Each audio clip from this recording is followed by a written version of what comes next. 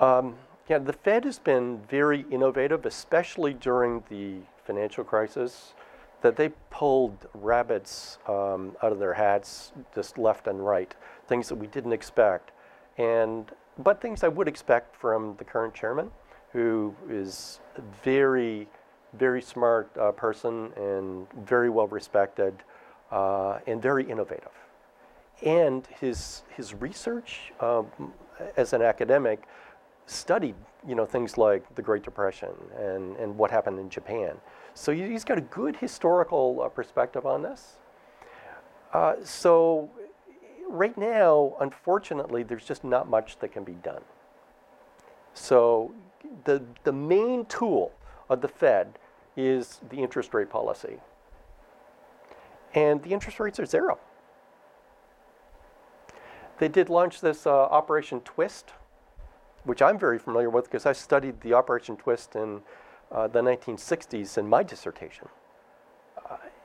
But it's a totally different situation back in the 60s. Right now, the interest rate is just so low. The 5-year rate, 1%. The 3-month rate, 0. 10-year rate, around 2%.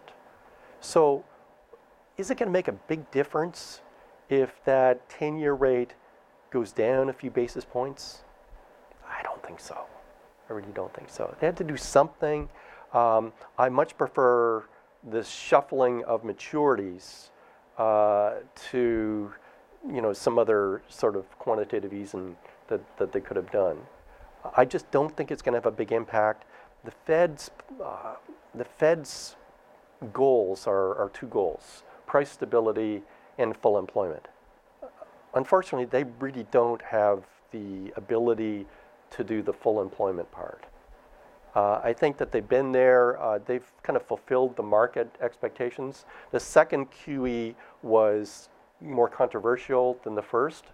Very few criticized the first policy because we're basically teetering on the brink of a really big crisis.